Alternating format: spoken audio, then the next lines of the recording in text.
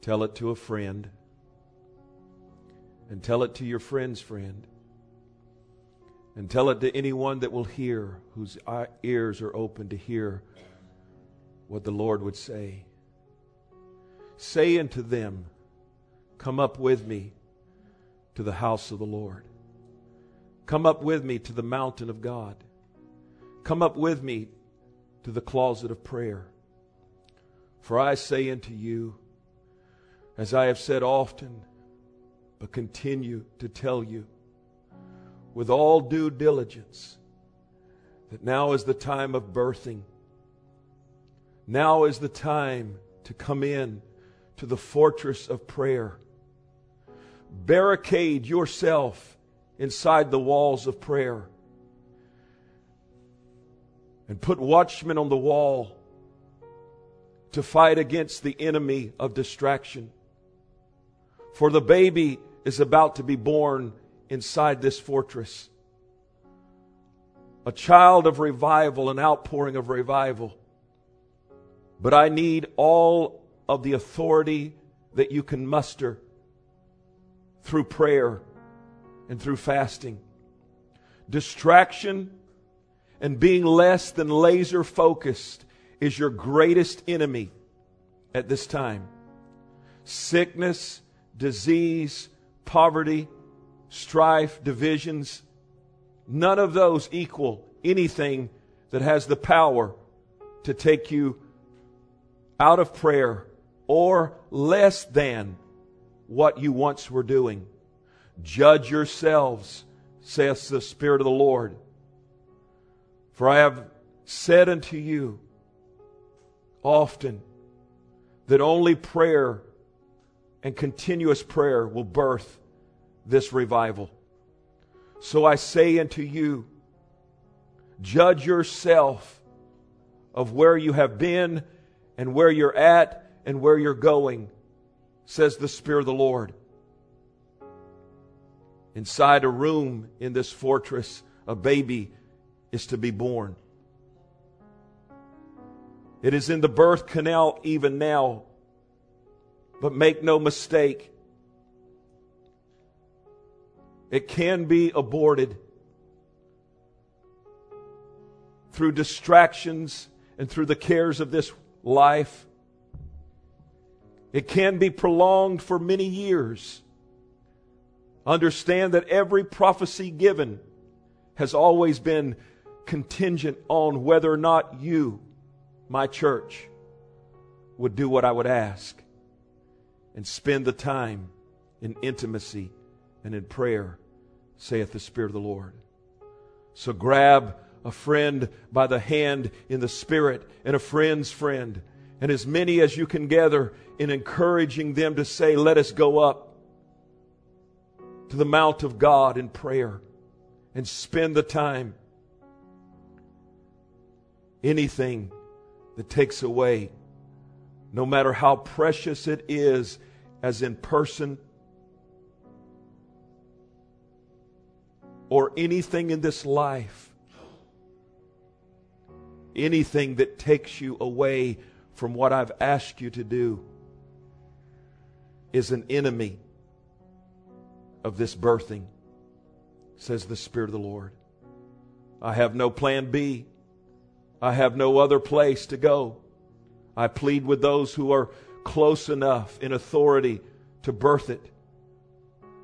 If I could do it sovereignly, I would do it sovereignly and then pass it over to you. But I have no other way except through your authority and your birthing.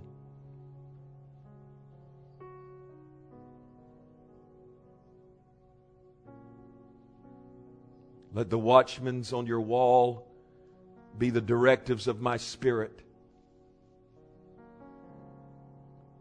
Some enemies have been let into your camp already, and you've treated them as a friend. You've greeted them as a friend because they disguise themselves in different ways. They were friendly. They may have seemed to be a blessing. They may have seemed to be prosperity. They may have seemed to be an addition to your life. But I say unto you that anything that shakes your hand or hugs your neck in persona and takes you away from a continuous life of prayer has a mask. Take off the mask through prayer and see what things are, says the Spirit of the Lord.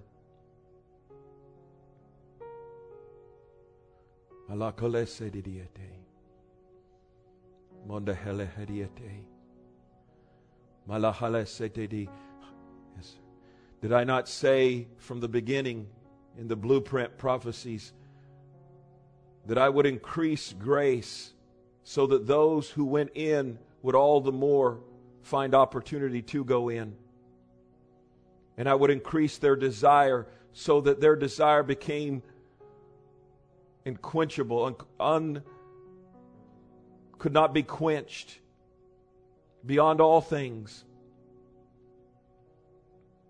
And the joy of prayer would be the joy of their life.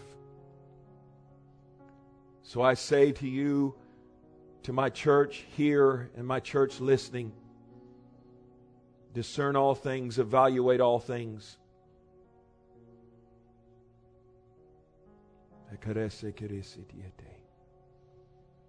Yes, sir. For the joy of these things, it will be announced as a bridegroom coming out to hold up a son that has been birthed to a family. A revival is to be birthed in this family, here in this nation and worldwide. And think not that I am not saying these same things, but in different manners to others across this nation, says the Spirit of the Lord, and around the world.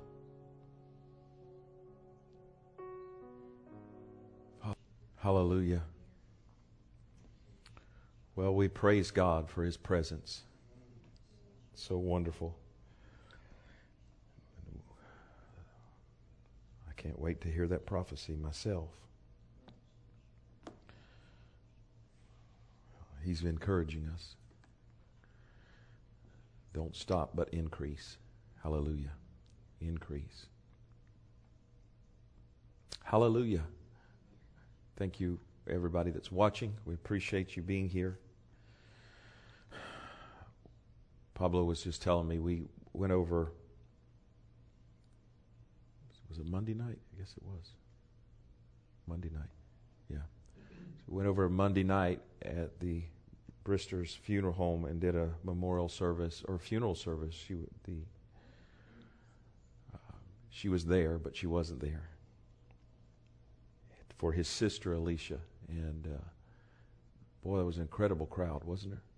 Just a really packed out place, standing room only. The walls in the back were lined up with people. And I'm sure you'd believe that the anointing came real strong. And we preached, and we taught and preached, and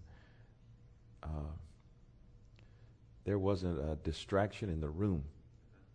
Every eye, every ear, every person was listening. You know, the anointing will captivate people. And I didn't know her, but I was able to speak out of the anointing and out of the Word, of course. And Pablo told me that his sister has been getting calls and said, that was so powerful. You know, a lot of people have never heard the anointing. They've never experienced the anointing. They've heard the Word, but not with the anointing. And so a lot of people have been saying, it was incredible. You know, it was really powerful. So we appreciate the Lord, because we do nothing of ourselves. There's nothing that we do of ourselves. It's all Him. We just best that we can do is to know that we are to be used by Him. We have to follow Him. He does need a vessel. I remember when I went to Pastor David Coker's, and their church was like 3, 4, 5 times bigger than ours as far as, especially now, size-wise, physically, and people-wise. And I had an incredible meeting. I was just like, it was almost one of those meetings where the grace lines, I didn't even have to touch people. It was like God showed up and showed out and showed off, and people were falling before I ever got there. You know, they were just, once I preached, then I got down and it was like, wow, this is amazing. So Dave was here, and I came back and told Dave, I said, those 2 or 3 days were just absolutely incredible. Just, I mean, I could just look at somebody just about, say boo, and they went down. The power of God hit them. He said, Bronk, listen. He wouldn't get on me. He was instructing me. He said, always remember, the next time you go, they'll expect the same thing. But don't you try to produce it. Don't ever try to duplicate or produce or do anything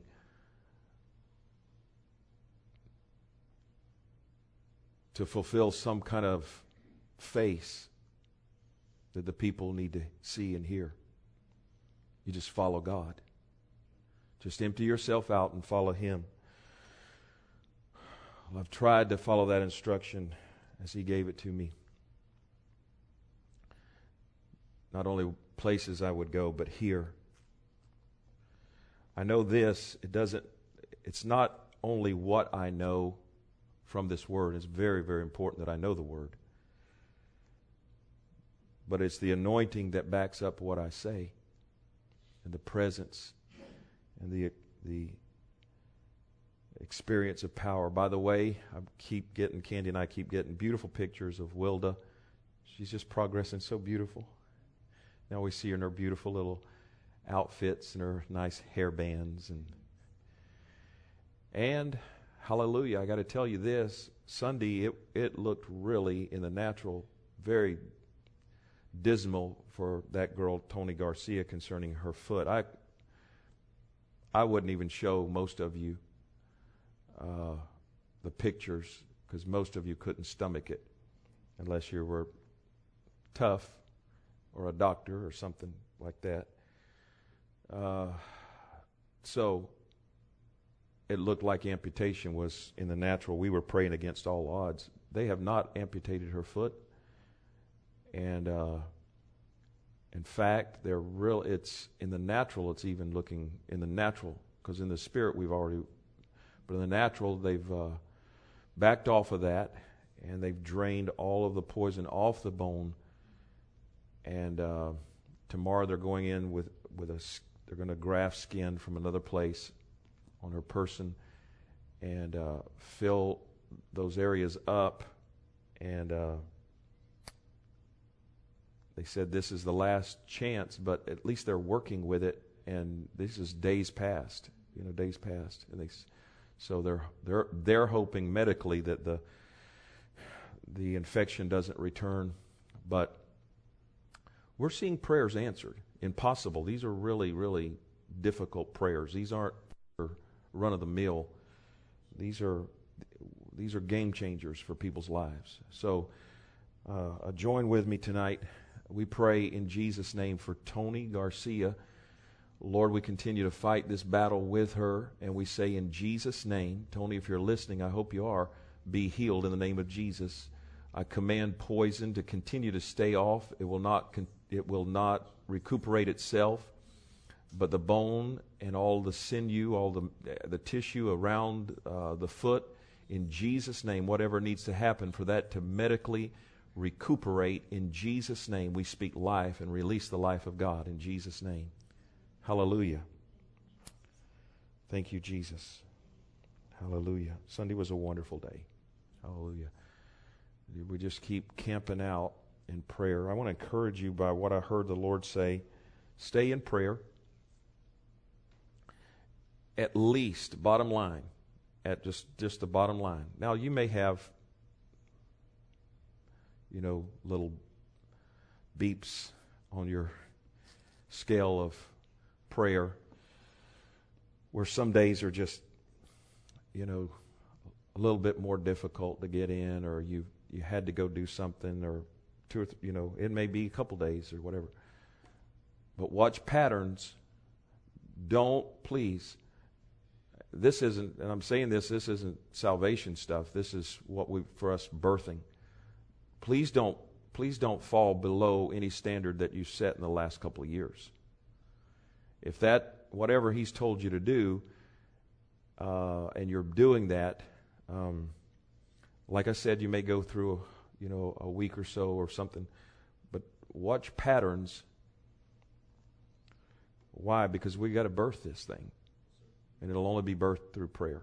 It really will. There's no revival it's ever the first church revival. We call it a revival. It was the fullness of the kingdom of God coming in. It started with 10 days of with nonstop prayer, and then the baptism of the Holy Ghost, and they weren't even filled, and they prayed that thing into. It was a promise, but how many of you know if they hadn't have gone there to receive it and stayed there and sat there, it wouldn't have happened. It wouldn't have just caught them at home. It wouldn't have caught them at home. They were told to go and sit and wait.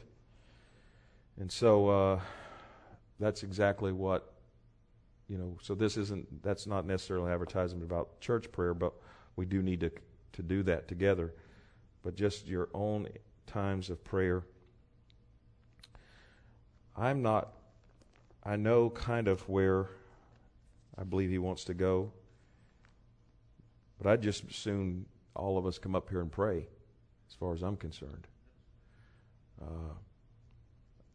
There's nothing about a church service that we have to do at any time. I mean, you come in, preacher preaches, we worship a few songs, and soon that's all going to be changing anyway, because not that any of this is wrong, but I think when Jesus takes over like He's going to, we're going to find services different, and I don't even know how to say that. If we knew how they'd be different, we'd be trying to do it right now in our own flesh. But we can't do that. We're going to birth it. Hallelujah. I'm listening, because to be me listening this service is real important. Hallelujah. Yes, Lord. Let me start out with this. Maybe I'll go to Scripture, maybe not. I don't know.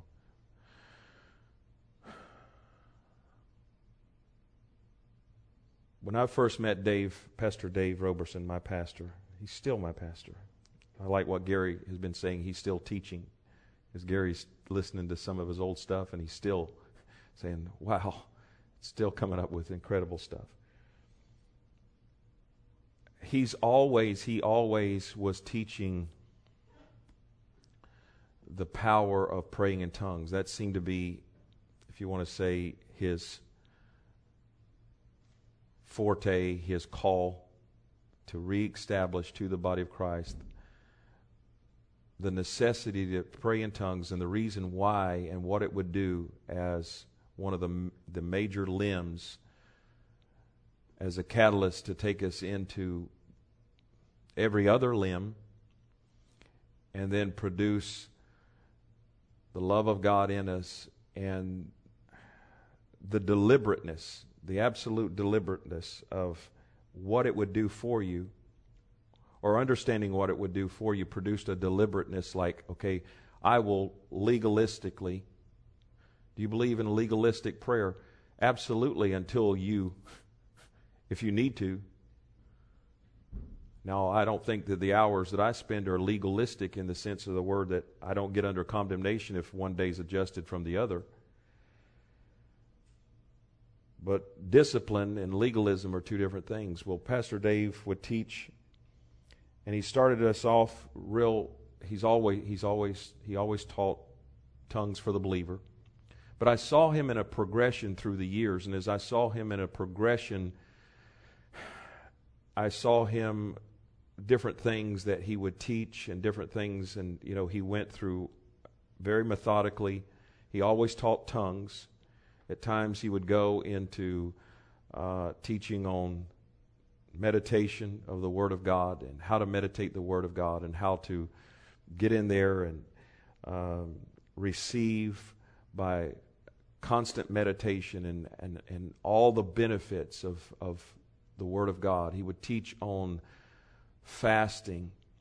He would teach all the benefits of fasting, and he led. That's the thing. He led the church. He not only would teach on it, but he would lead. So that's why we followed him. That's why I followed him, because he wasn't a man that just taught on fasting from the Word. He would, several times, he would lock himself up for 30 days, sometimes 40 days. And he didn't tell you that, but you knew. Just he'd be gone, and then you'd know by others. That's what he was doing. And he would teach on that, and he taught us extensively on that. But it was amazing to me as I watched his life evolve, if you want to use that word, progress and grow in the power of the Spirit, that one of the last limbs on his tree was the limb of worship. And as I followed him, I was there, the conference that the Born Again Trail was introduced. And somebody asked him, "What are you going to teach on this conference?" He said, "Born Again." And they said, "Oh yeah, really? You're making a joke?" And he goes, "No, I'm going to teach on born again." And of course, from that exploded a series of revelation knowledge that I think, to me, just revolutionized the way that the church, the revivalist church, as we are part of, saw Scripture. And prior to those revelations out of the Born Again Trail, so many of them I had never seen in my life. I had never heard anybody preach on before in my life. And so that was one, besides for his contribution to the kingdom and to the church concerning praying in tongues, such wonderful series and such wonderful revelation like Born Again Trail was introduced, that just absolutely was a cornerstone that set the understanding for all other Scripture once you begin to understand the things that he brought out. But the progression later on, years later, now he always would talk about the love of God and worship. But I also was going out there, and I wasn't in the service when Dave himself received an incredible download or visitation from the Lord in a prayer line. And I remember him, it was from one conference to the next. Somebody, I know who that preacher is, visited, and they were preaching, and I don't even know if they were teaching on worship. That may not have been the essence. But Dave was in a fast. He said that later. He was in a fast, and the Lord instructed him once a grace line was called or prayer line was called. He said, "You go ahead and get it. I want you to get up in the line." And it may not have been, I don't know that it was concerning worship or the subject, but the minister was ministering and never got to Dave. He just fell out in the Spirit. And I remember him saying that as he was laying there, the Lord came to him and said, "You don't know anything about worship. You don't know." And now here's a man, 30 years in the ministry or more, gone through multiple extended fasts, knew God and maybe more than anybody I've ever met, and said, the Lord instructed him, "I want you to go into private worship." And he gave him the hours. that he wanted to spend. And Dave is there with the Lord, talking to the Lord inside himself. So there's this dialogue going on, and the Lord said, you don't know anything about worship. But the Lord told him he was going to teach him and show him. Dave asked the Lord, he said, well, do you want me to continue to fast? And the Lord said, I didn't tell you not to fast, but he did tell him this. He said, fasting cannot give you what worship can. It cannot give you. So I think he broke that fast, that particular fast, just to go in and spend the hours privately, because it was extended hours. And from that, it wasn't immediately. From that, he gave his own testimony that those hours initially, they at some point became very, very dry, very, very laborious. Somebody said, well, I've never had problems worshiping. Probably not in the zone that you're in. Maybe not. And you may have a good worship. But once you get past your zone, your comfort zone, into new territory, the kind of territory that he was asking Dave to go and that he's asking the church to go. Yes, sir. He wanted me to say this because I just heard him. He just said something. He said, let them know that the breakthrough is different than the maintenance or the actual outpouring presence itself. In other words, what it takes to break through and what he's asking us to do, we will always be required to maintain prayer and worship. But sometimes, like if you were asked to spend 5, 6, 7 hours in worship or in prayer to birth something, once it's birthed, it is birthed. You'll still be there will still be of a necessity to pray, but it will not be of the same kind of prayer as in laboring to birth. In other words, and I can't put a number on this, but I'll do it just for illustration purposes, then 3 hours a day or 3 or 4 or whatever. If you're a revivalist and especially if you're an elder or have a ministry. And it's getting where he's asking people that have jobs to spend more time. Well, how can you do that? How's everybody on temperature? You okay? Maybe I got a long sleeve shirt on. You are? Just a little bit then, Harry. Pull it down. Just a little.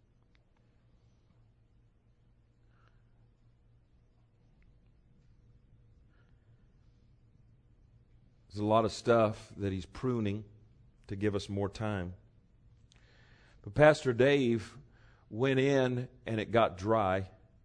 And he said it got to the point where he would say, I love you, I love you, I love you. And it was like, he said you could take a spatula and take I love you and pick it up off the floor, flip it up, I love you, and it'd come right back down.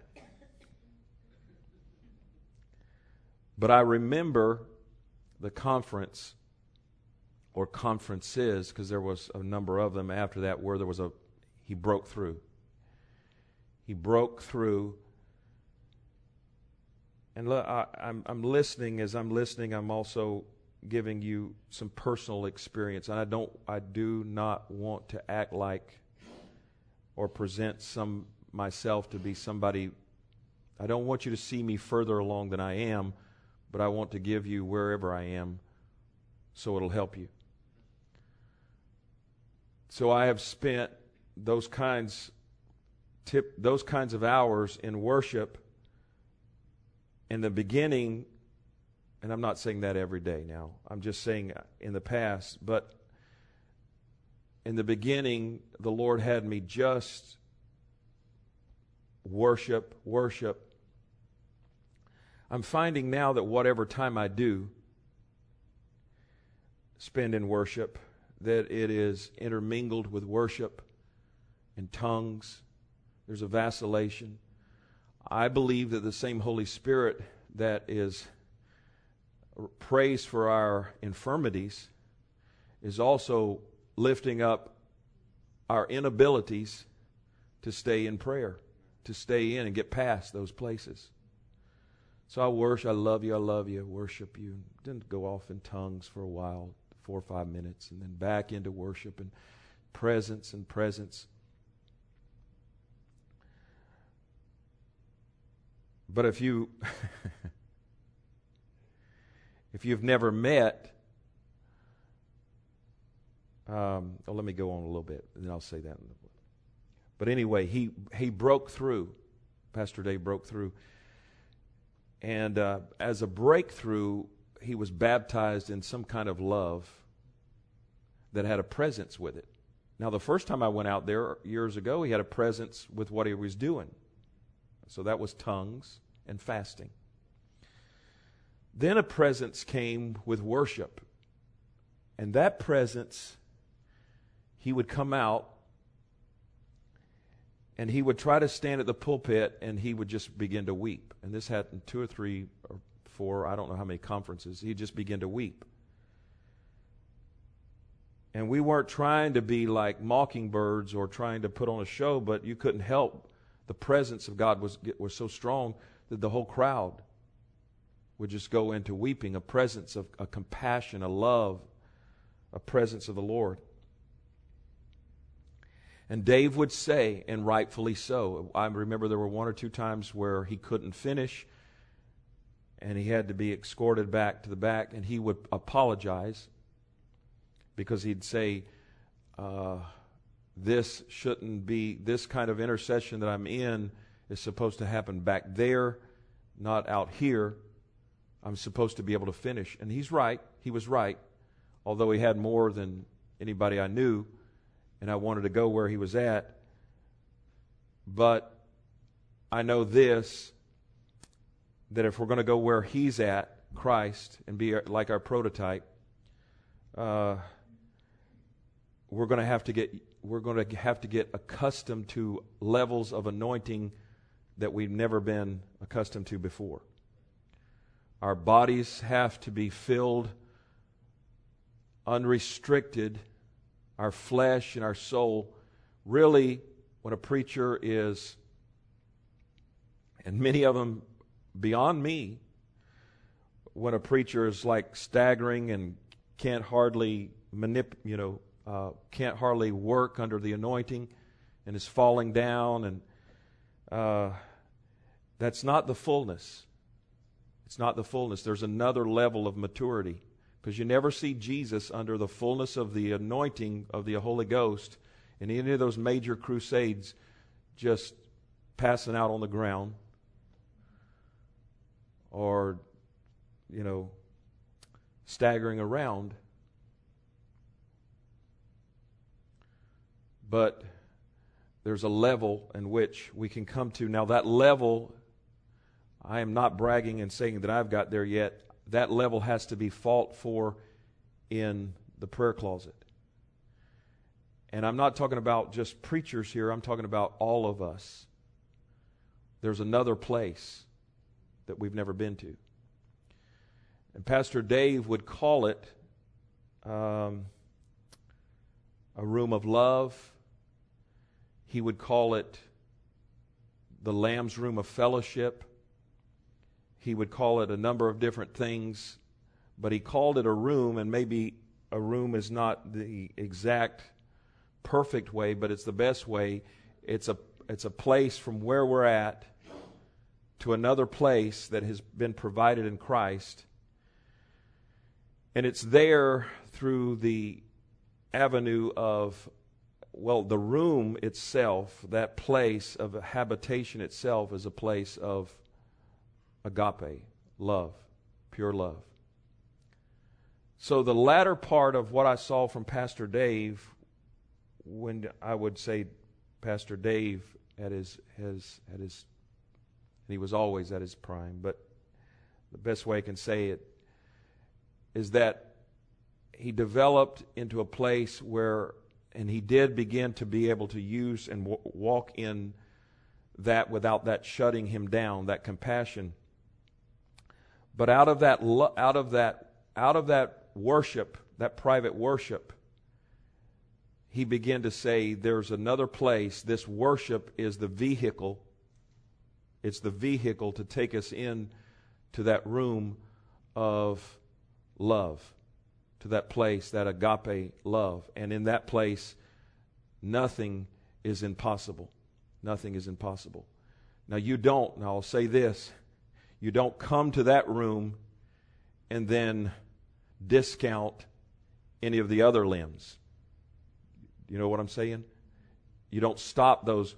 Once you come into love, you don't say, well, I don't need the Bible anymore. You know, once manifestations of glory are taking place, I don't need praying in tongues no more. All of these have got to be kept up. I'm just saying that there seems to be, in this progression of everything that we're receiving, somebody, God bless them, I say that really sincerely. They were here years ago in a big part of the church. I never seen anything like it. They had all kinds of phobias and fears and anxieties and just really some real serious problems. And I convinced them to pray in tongues. And they started praying in tongues, and they got real sensible. They got real peaceful. They kept praying in tongues until they thought they got a revelation of love. And the love they thought they were going to receive was the end of all things. Well, it is in a certain sense, but you don't divorce yourself from what brought you to love. And then a demon came, just a pure old, somebody said, well, it was the flesh. No, it was a pure old out, bona fide, put the dipstick in there, pull out. It reads, demon personified. A demon convinced the person that once they had prayed themselves into a place of the revelation of love, they didn't need tongues anymore. So they stopped praying in tongues. And they left saying, I don't believe that tongues are even really for today. Well, what does that do? Then that cuts you off from being able to walk in the love of God. That's serious. So that's an advertisement to say there's never a point in time where you stop tongues, meditation of the Word, or fasting. But it seems like that the progression of all those things put together, that the vehicle that worship takes us to is compassion and love in a room that, now here again, and I do not want to act like I've gone any place. I just want to tell you what I've seen and experienced in some of these better moments, at closer moments. I have seen enough into this place that I see how permanent it feels. I have felt that if I was there, that I would have no feeling of loss, as if that I was going to come out of it, like it was a permanent place of dwelling. The other thing it would feel like as an absolute. I hope this gets across. I've felt feelings, and when I say feelings, these are not feelings of the natural man. They're the feelings of my internal spirit as I've gotten and seen into some of this. They have been feelings or expressions of experience like an absolute.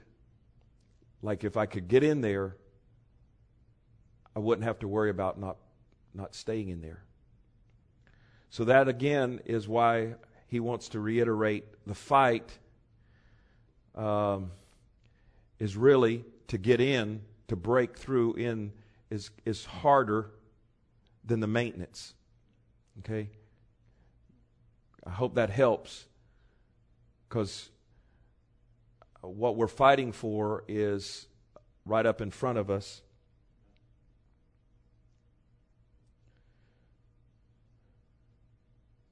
Let me just read. You can listen, or you can follow. Whatever. This is out of Romans 8.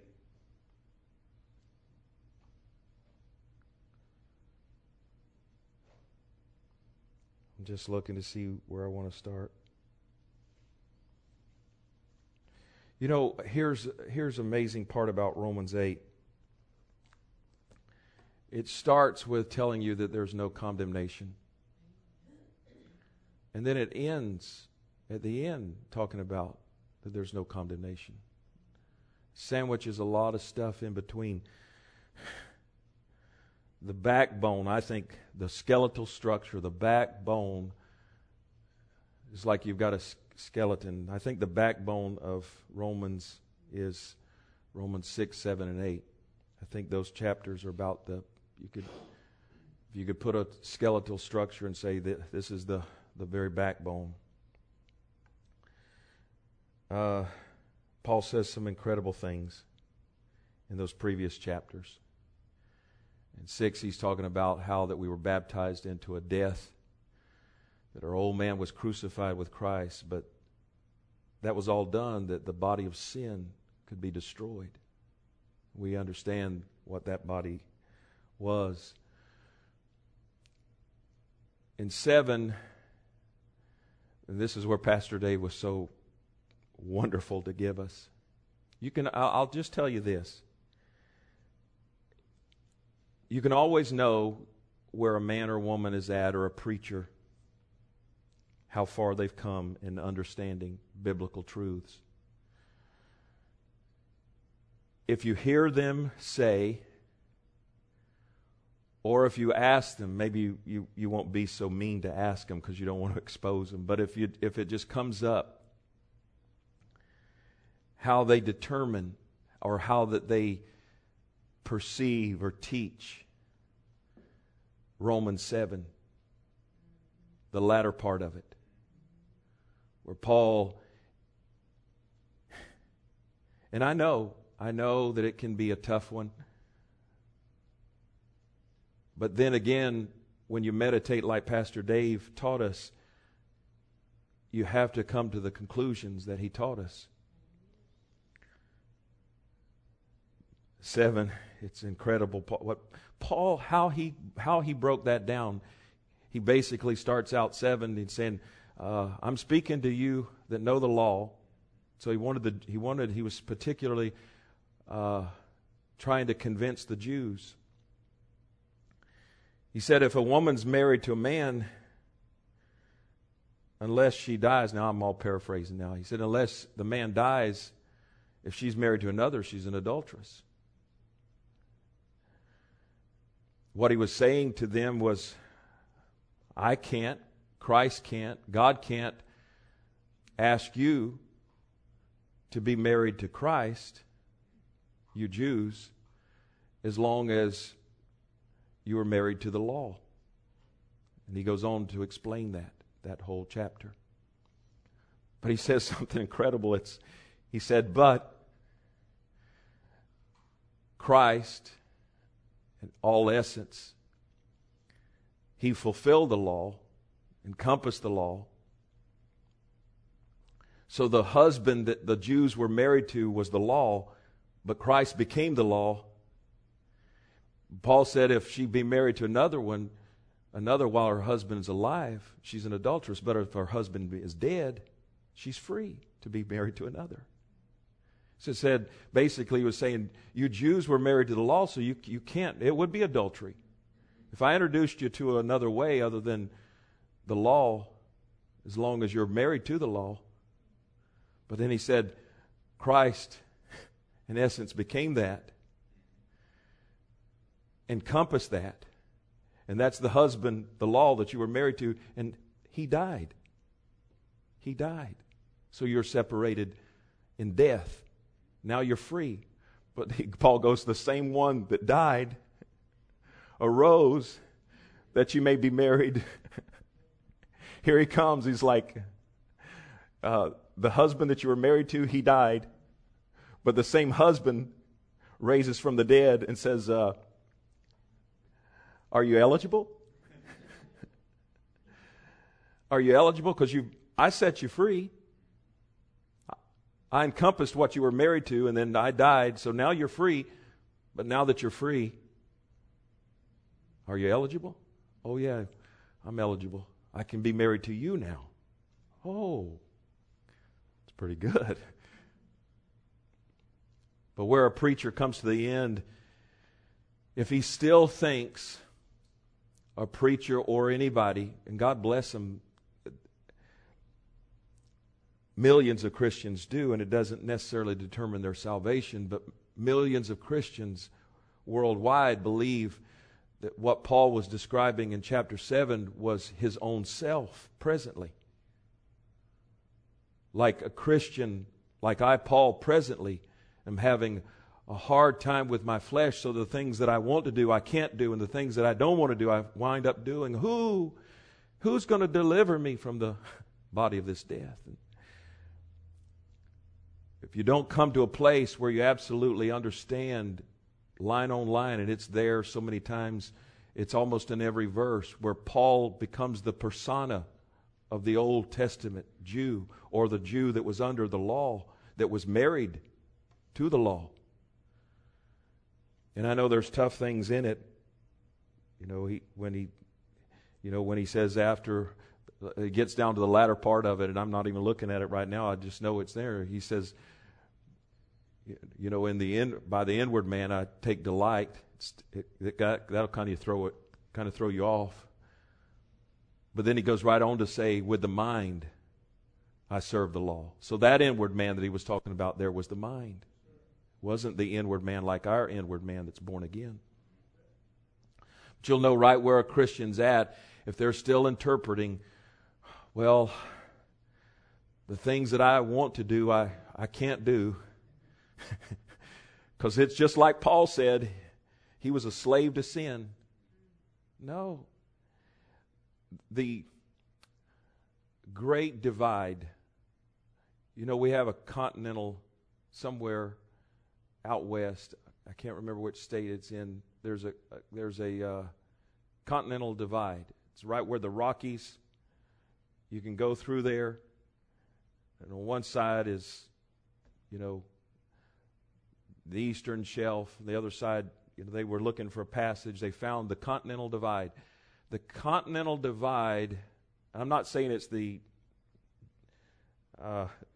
numeric division. I'm talking about the spiritual division. The continental spiritual division between the old and new is Romans 7 and Romans 8. That's the change of two covenants. So when Paul gets to Romans 8:1, he says, I'll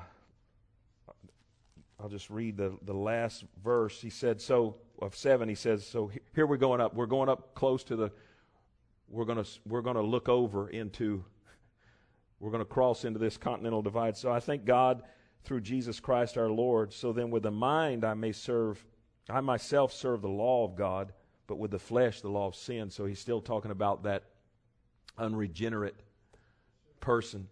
But here we go. We're stepping over the crest. Here's the crucible. Here's the whole crucible of going from old to new.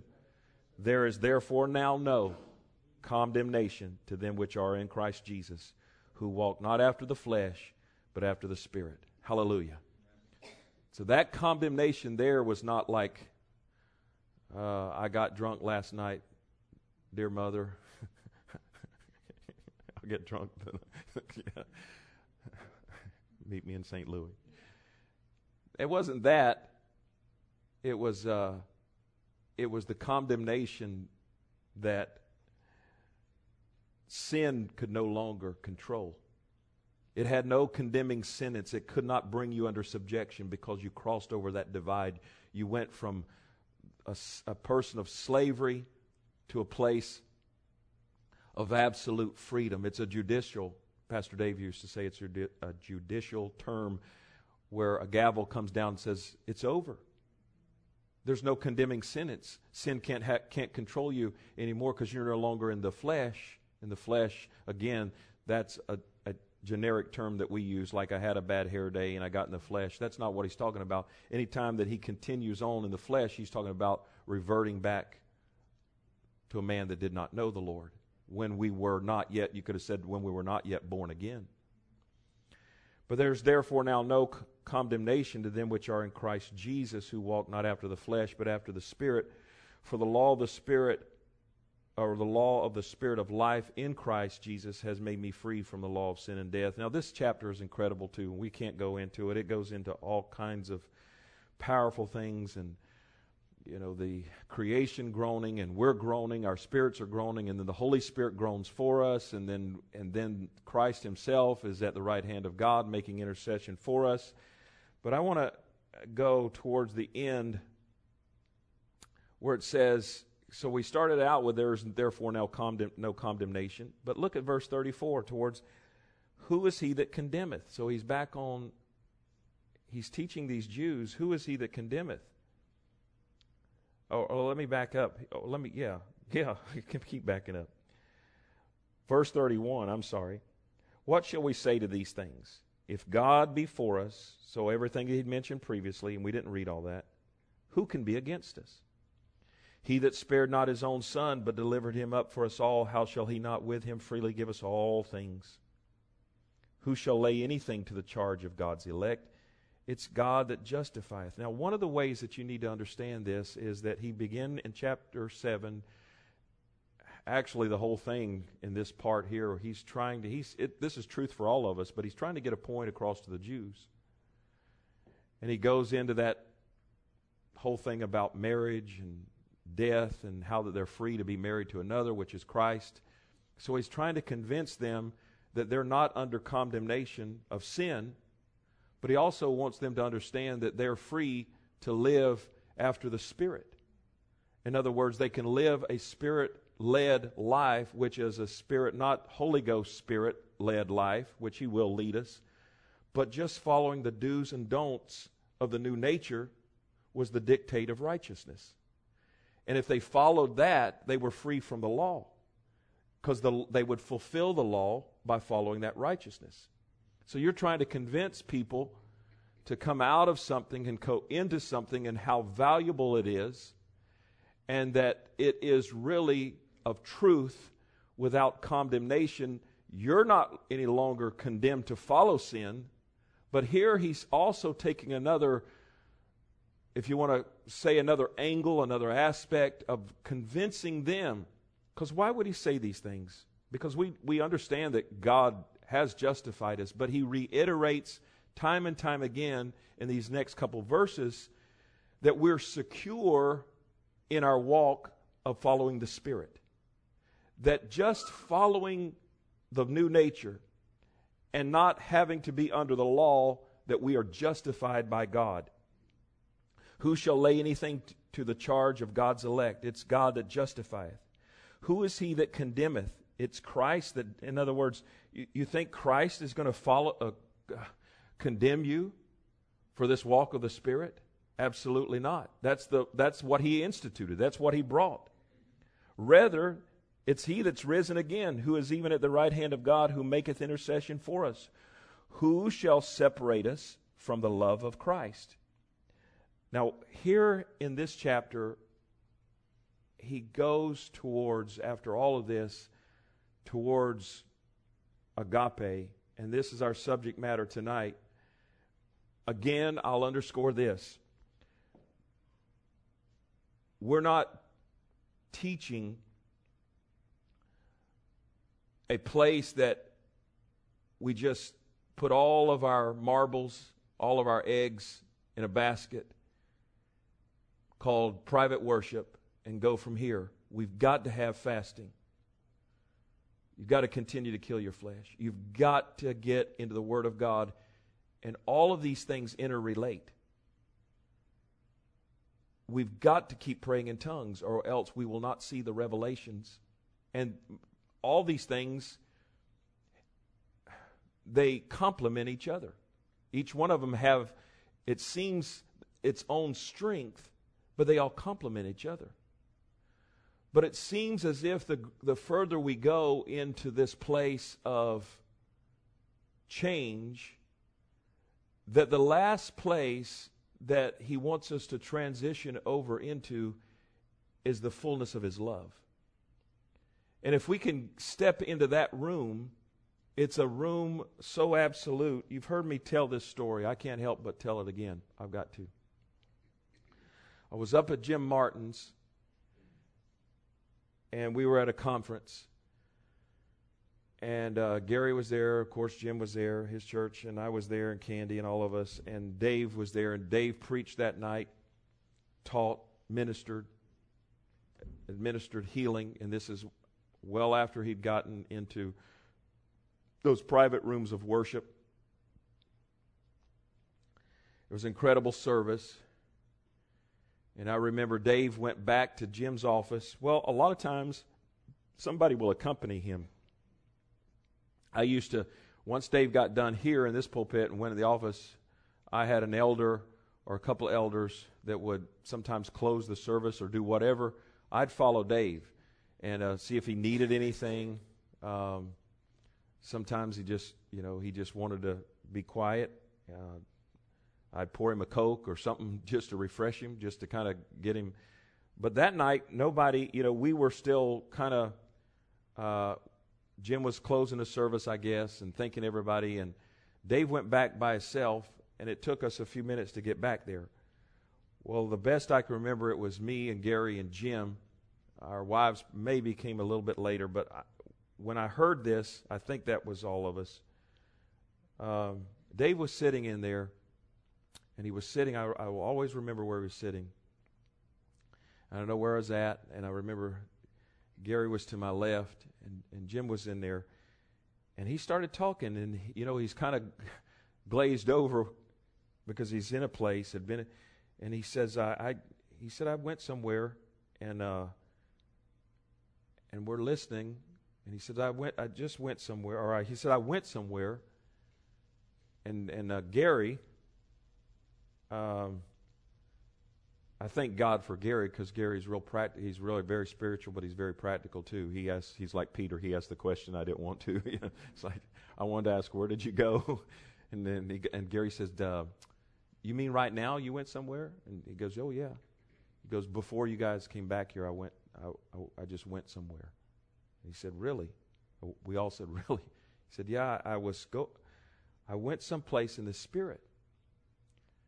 And I stepped into a room for about a minute. And while I was in that room, everything was absolute. There was no more, now I'm going to use the best I can to describe what he was saying. It wasn't as if there was any more faith, like I'm trying to get there. It was just absolute.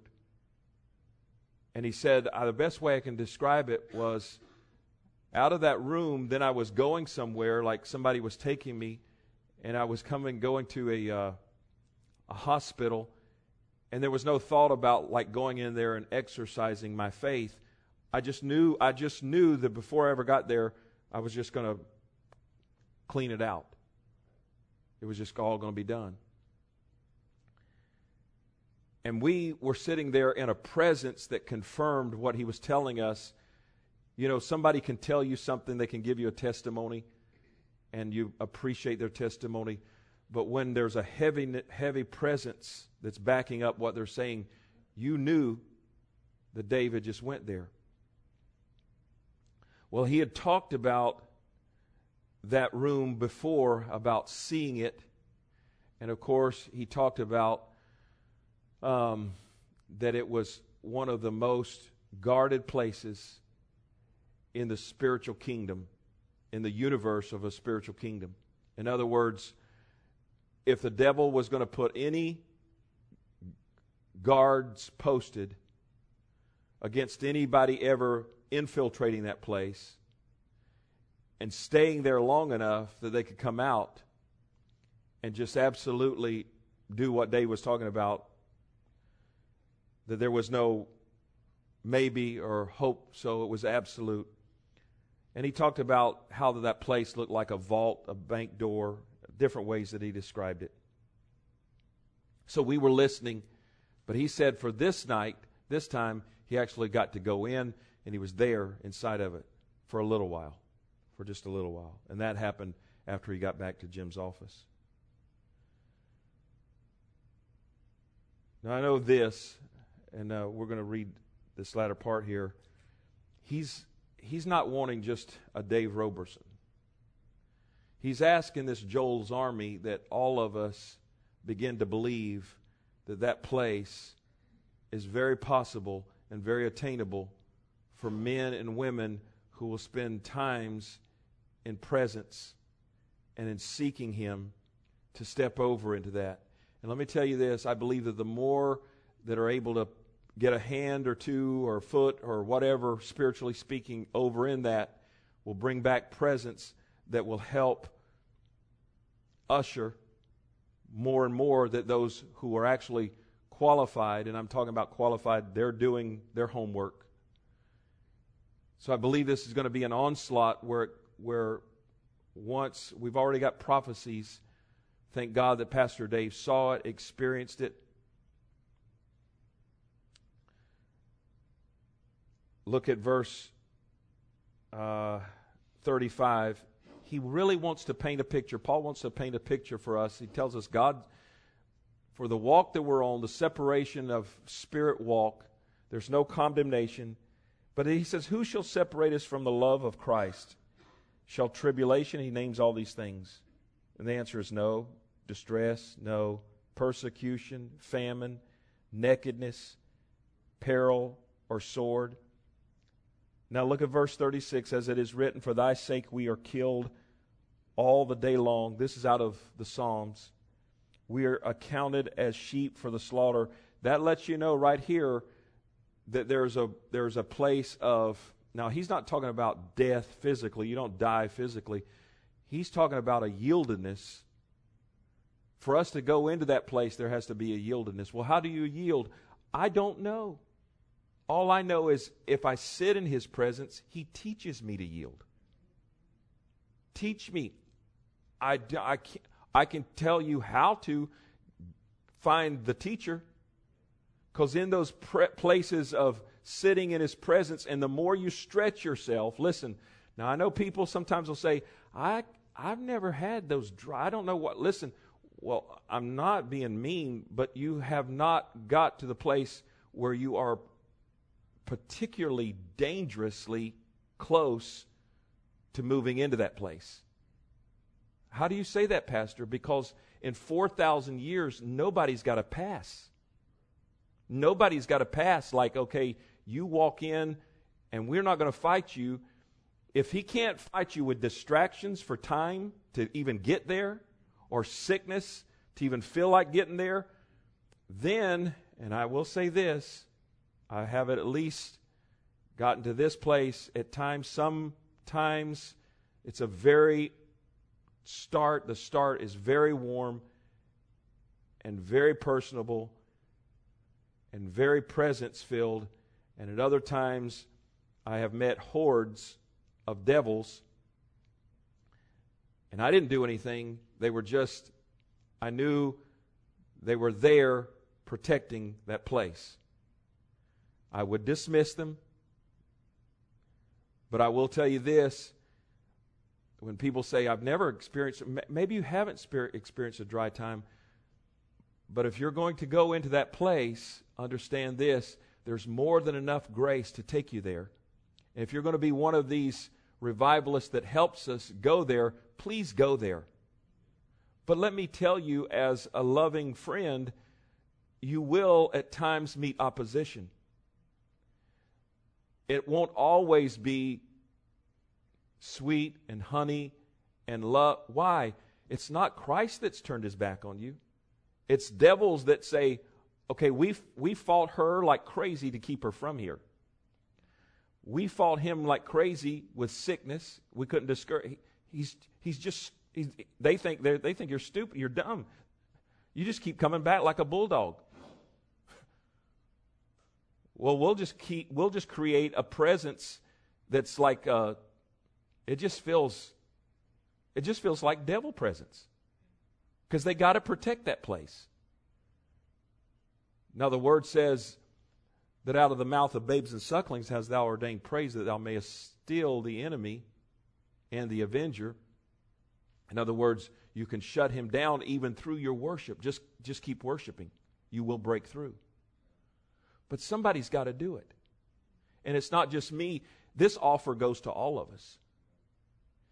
He says this, nay, in all these things we are more than conquerors through him that loved us. For I am persuaded that neither death nor life nor angels. Here he's not just talking about events like death or life. He actually starts talking about entities. Nor angels or principalities or powers or things that are presently happening or things which are to come, nor height nor depth nor any other creature shall be able to separate us from the what? Love of God, which is in Christ Jesus. Now, just a little bit. We'll get out earlier tonight. Go to Ephesians chapter 3.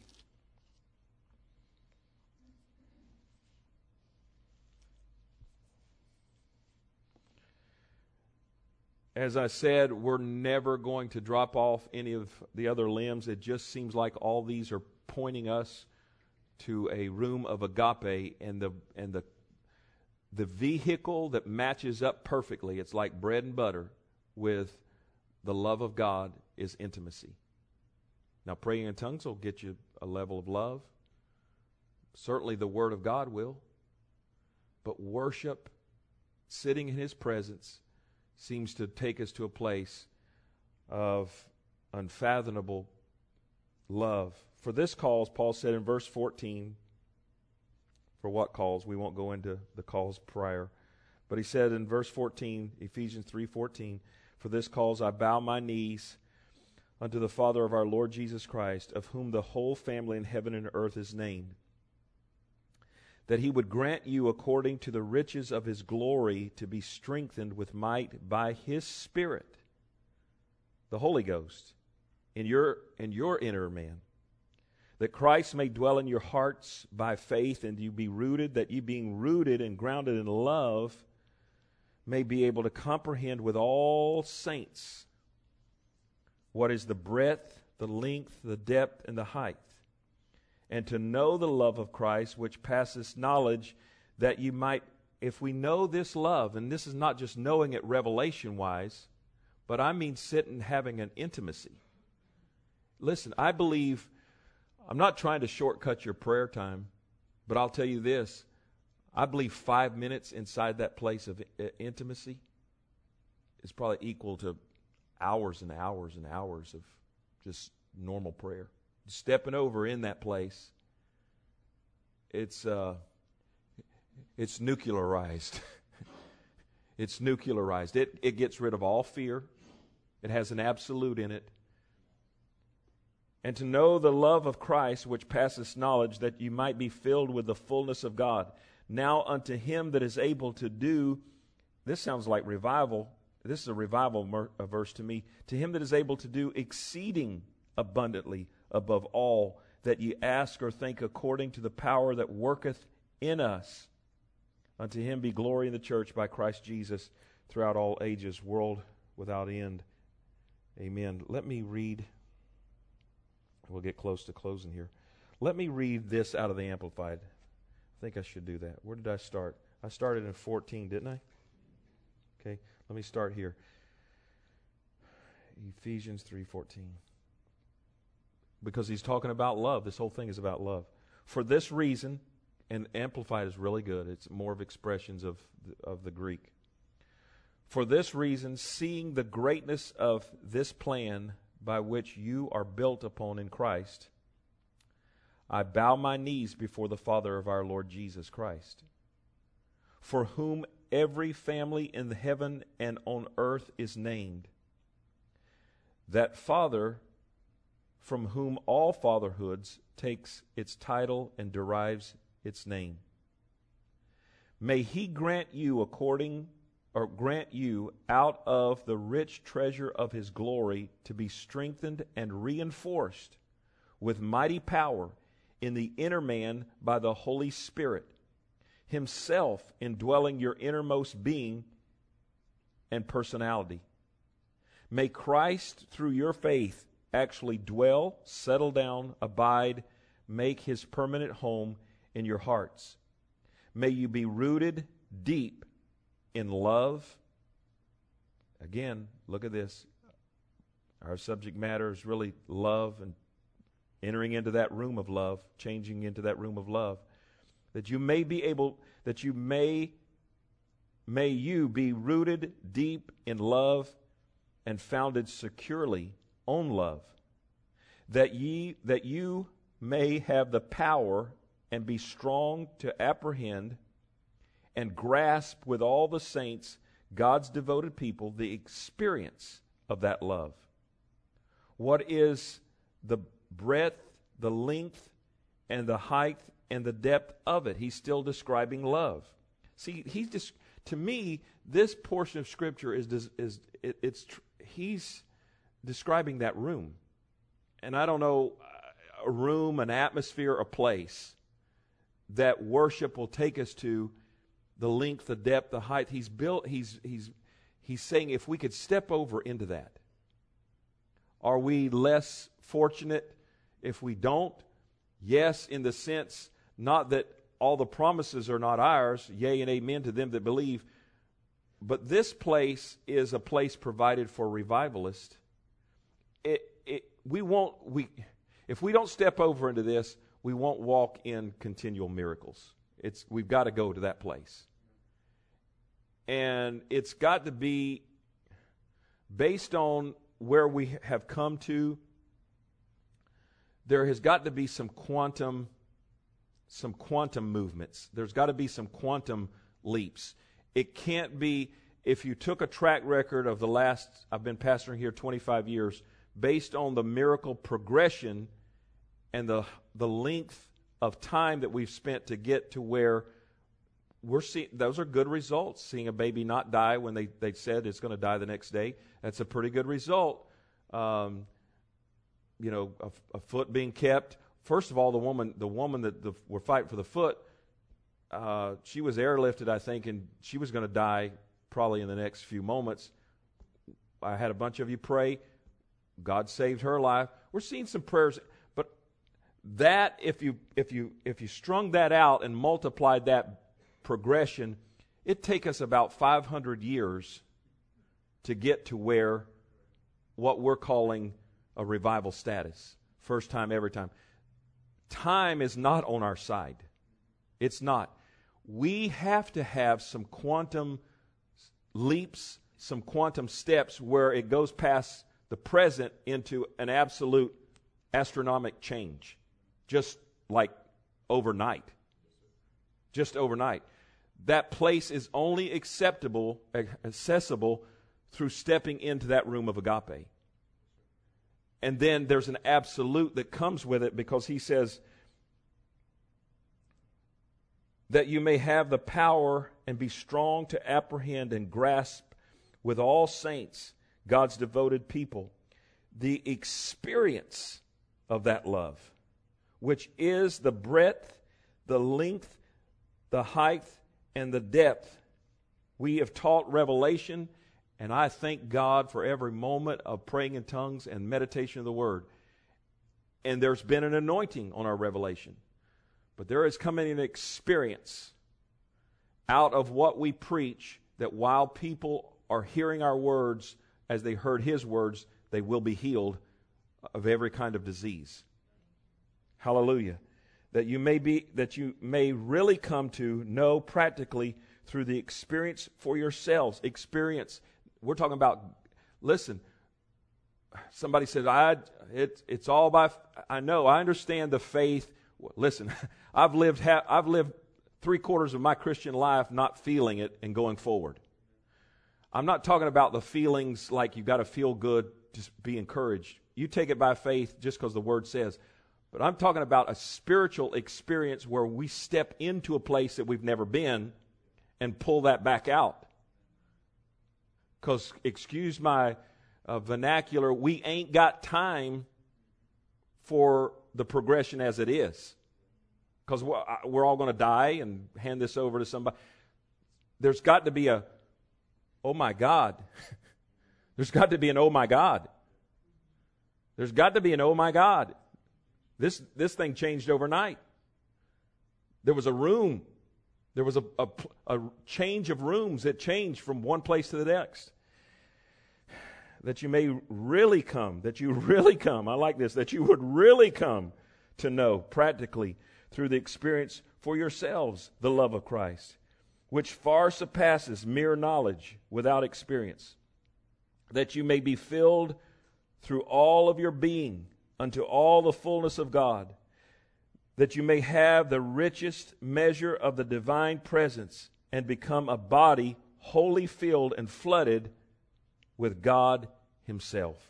Glory to God. Now to him who in consequence of the action of his power that is at work within you, is able to carry out his purpose and do super abundantly far above and above all that we dare to ask or think, infinitely beyond our highest prayers. That's that quantum place. Desires, thoughts, hopes, or dreams. To him be glory in the church and in Christ Jesus throughout all generations, forever and ever. Amen. Hallelujah. Praise God. Let's all stand. All I know is we're headed there.